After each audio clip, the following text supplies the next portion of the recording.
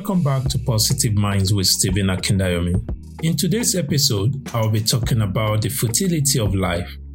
You never really understand a person until you consider things from his point of view, until you climb into his skin and walk around in it. Like Tupac once said, "No one knows my struggle, they only see the trouble, not knowing how hard it is to carry on when no one loves you." What does futility of life mean? When you can't see the point in even trying, that's the feeling of futility. The sense that no matter how much you work at it, nothing good will happen. So you might as well give up. What's the point? That's the question asked by anyone who sensed the futility of something. Years after his death, Tupac's life is still felt through his legacy and his lyrics. The complicated yet brilliant poet advocated for free thinking and self-preservation, and his lyrics always succeeded in one thing: inspiring us to never give up. The self-proclaimed thug may have rapped about life on the street, but he also challenged men to respect women, make changes, be grateful, and never settle. Despite how he left this earth, his music will surely never die. I don't know what your current situation is or what you've been through, and it seems like there is no way out of the mess. Please never surrender. It is all about the faith you got. Don't ever stop. Just push it till you hit the top. And if you drop, at least you know you gave your all to be true to you. That way, you can never fall. Imagine how much more quickly things could be getting worse if we weren't trying to reverse the tide. Instead of focusing on how bad the opposition is, focus on how amazing your allies are. Don't think about the power of the stock market or of your boss or whomever else stands in your way. Don't think about the ignorance of people who does not seem to care. Think about how much love and effort and beauty your allies are putting into the work alongside you. King Solomon also reminded us in Ecclesiastes 6:9 that enjoy what you have rather than desiring what you don't have. Just dreaming about nice things is meaningless, like chasing the wind. So we know that strength can only be overcome by weakness. Joy can only be overcome by pain. The night can only be overcome by brightness, and love, it remains the same. So stay tuned as we go further into today's topic.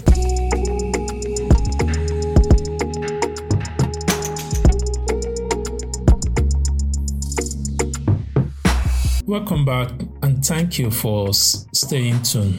And I hope you guys are doing well and keeping safe out there. I do hope you share love to everyone this weekend who are joining the world to celebrate Valentine's Day. And as we enter the period of Lent, do not forget to pray for an end to the pandemic. If you missed my last podcast for last week, do listen to it. It is discuss our expectation guarantee disappointment. In order not to take too much of our time today, let's dive into the topic for this week: the futility of life. How sad is it to know that all the labor of man is for his mouth, and yet the soul is not satisfied? Man works for the very bread he eats, yet it does not satisfy his soul. For what more has the wise man than the fool? Wisdom itself can't fill a hungry man's stomach. For all the superiority of the wise man compared to the fool, they both get hungry.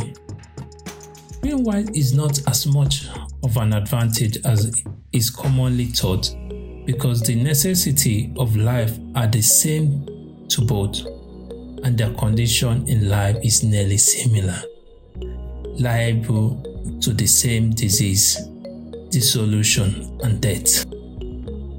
Better is the sight of the eyes than the wandering of desire. Back to Ecclesiastes 6:9. The preacher knew that in a world of such uncertainty and absence of meaning, what one can actually see is always better than what one merely desires. Solomon looked to life and it seems vain and a shadow. He looked to death and saw only darkness and uncertainty.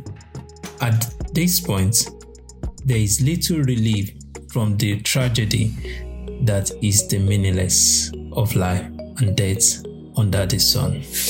We often think we know what is good for us, but do we really?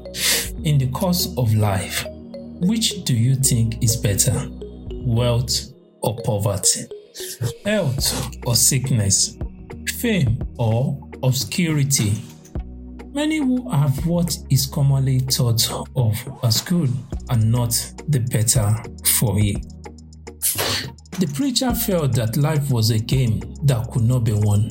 There were too many things that increased vanity that ultimately man will become no better. I must say a word about fear. It is life only through opponent. Only fear can defeat life. To my understanding, it is a clever, treacherous adversary.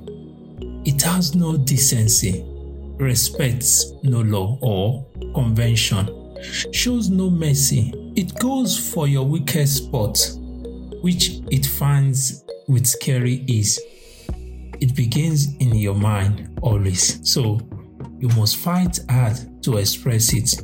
You must fight hard to shine the light of word upon it, because if you don't, if your fear becomes a woundless darkness that you avoid, perhaps even manage to forget, you open yourself to further attacks of fear because you never truly fought the opponent who defeated you. People say that without our anger and fear, we will not bother to change. But actually, research shows that anger and fear motivate us to concentrate on taking care of ourselves more than others. If you get in touch with the love and compassion for those you originally hoped to help, you will be sustained. Over and over, I have mentioned the importance of prioritizing yourself and loving yourself because nothing gives you a good life more than that. Take care of yourself, eat properly, exercise, engage in your spiritual practice, rest, fun. Too many of us turn ourselves into ascetics for the sake of our causes. We abuse ourselves, then we wonder where our energy went. I would like to bring up the importance of creating boundaries, such as spending time with friends outside your circle of allies who don't talk about your issue all the time. Treat yourself like a well-valued agent of change that needs to be taken care of in order to function in the best or most valuable way. Most great fortune were started by people with no money, resources, or backing. They started by individuals who came up with an idea and who then put their whole heart into producing a product or service that someone else would buy. Successful people are simply those with successful habits. Imagine being completely out of debt and financially independent. It could be you, but you have to make the decision to be financially independent. I'm working my way from nothing, but I am still on the journey to becoming a successful entrepreneur who has the financial freedom to do nearly anything. There are some principles I can never break, like the one my grandmother once taught me about borrowing. She taught me never to borrow someone money I can't give. People have lost friends over loans they couldn't repay. Too much debt can cause stress, broken relationships, and financial hardship. Working out a plan to get out from under the pain of payment can often bring peace of mind. Like Ralph Waldo Emerson once said, "A man in debt is so far a slave." To get to where you want to be tomorrow, you have to do the things that will get you there, starting today. If you want something you've never had, you've got to be prepared to do something you never have.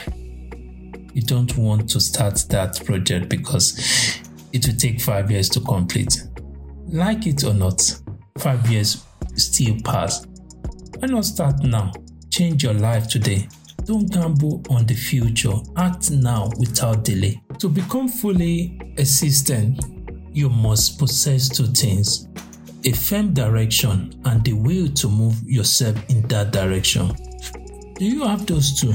If yes, then today, formulate a plan for spiritual growth and commit to the forward motion you need to reach it. One day, you will tell your story of how you overcame what you are going through now, and it will become part of someone else's survival guide. Accept that it is appropriate to feel sad and frustrated. There are a lot of things in the world that need work and change. A lot of sad things are happening, but your sad feelings are not about your effort, but about the reason you are making an effort. So many people care about creating a better world, but are so caught up in their lives that they don't even get the chance to do what is meaningful to them.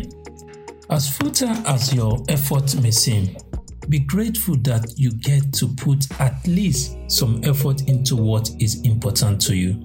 Tell yourself happy stories about what you have accomplished and will accomplish. Don't be too hard on people or the progress. Be grateful for your enlightenment. Sometimes I get so mad at people who don't see the crisis in the world. But then I think back to the days before I started working for change.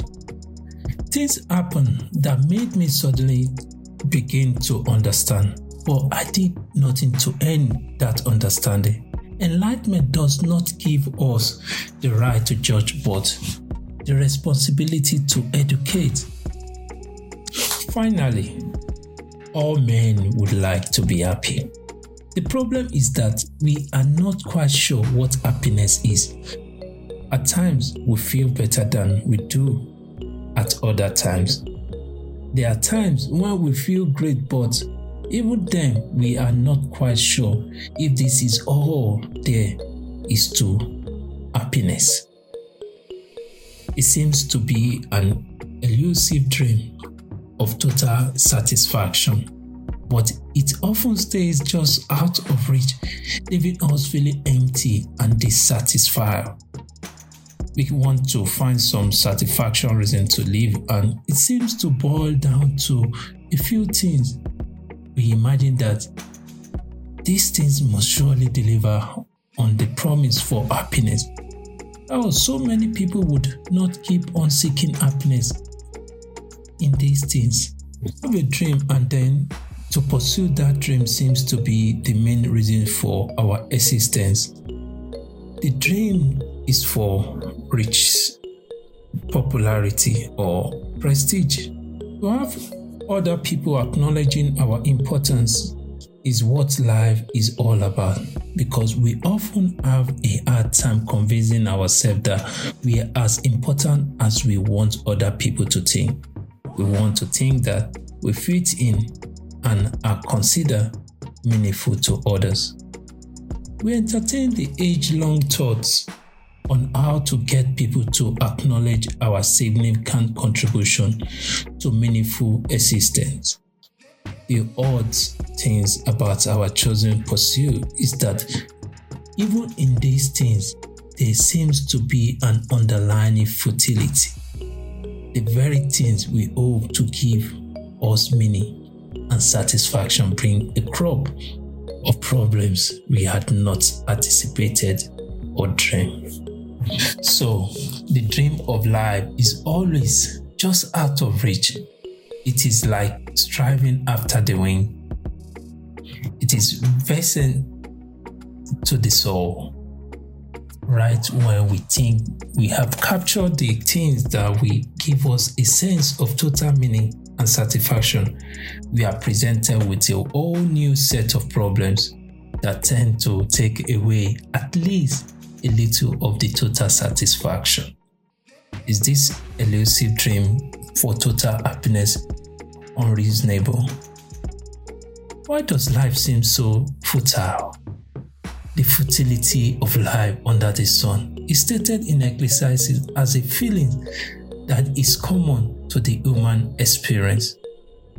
The various avenues through which man tries vainly to realize total happiness are dead-end streets, the alluring mirage. Pulling millions down, each avenue will disappear, each adventure ending in futility. Life is futile if spent seeking worldly pleasure and riches. According to Solomon's words in Ecclesiastes 2:1, I said in my heart, "Come now, I will test you with milk. Therefore enjoy pleasure." But surely this also was vanity. These are Solomon's words. To some, alcohol and drugs are a way of showing off among peers. Showing off is an act from an insecure person who seeks to be acknowledged by others.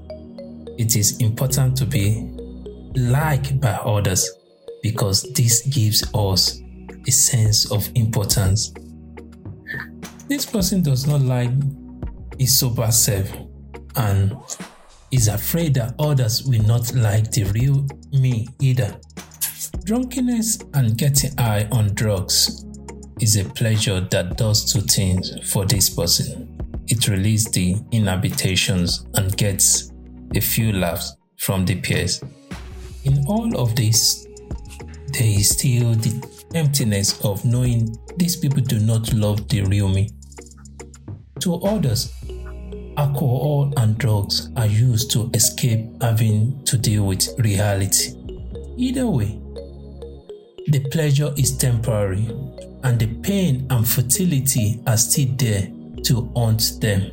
Solomon said, "We may pursue every kind of pleasure imaginable, but we will still come up with the same expression of emptiness, vanity of vanities. All is vanity and is striving after the wind." Since when I was born, no man, not even the scientists, have proved to me the existence of an afterlife. It becomes clear that the only thing that we can truly enjoy now and take with us when we die is the righteousness of faith that locks us into the feeling or showing deep fear of God. Only through such hunger and taste for righteousness can man really be filled. Such a hunger will ultimately bring us to Jesus, who gives us the taste-quenching rivers of living waters. Only through such a respectful acquaintance with the one who loved us and gave himself for us can we feel that sense of importance and that sense of belonging that we need but knew not where to find. Life under the sun is futile and vain until we seek God and find Him, though He is not far from each one of us. If we must seek for the reason for our existence, why not look in the most obvious place? An inward emptiness is a spiritual problem.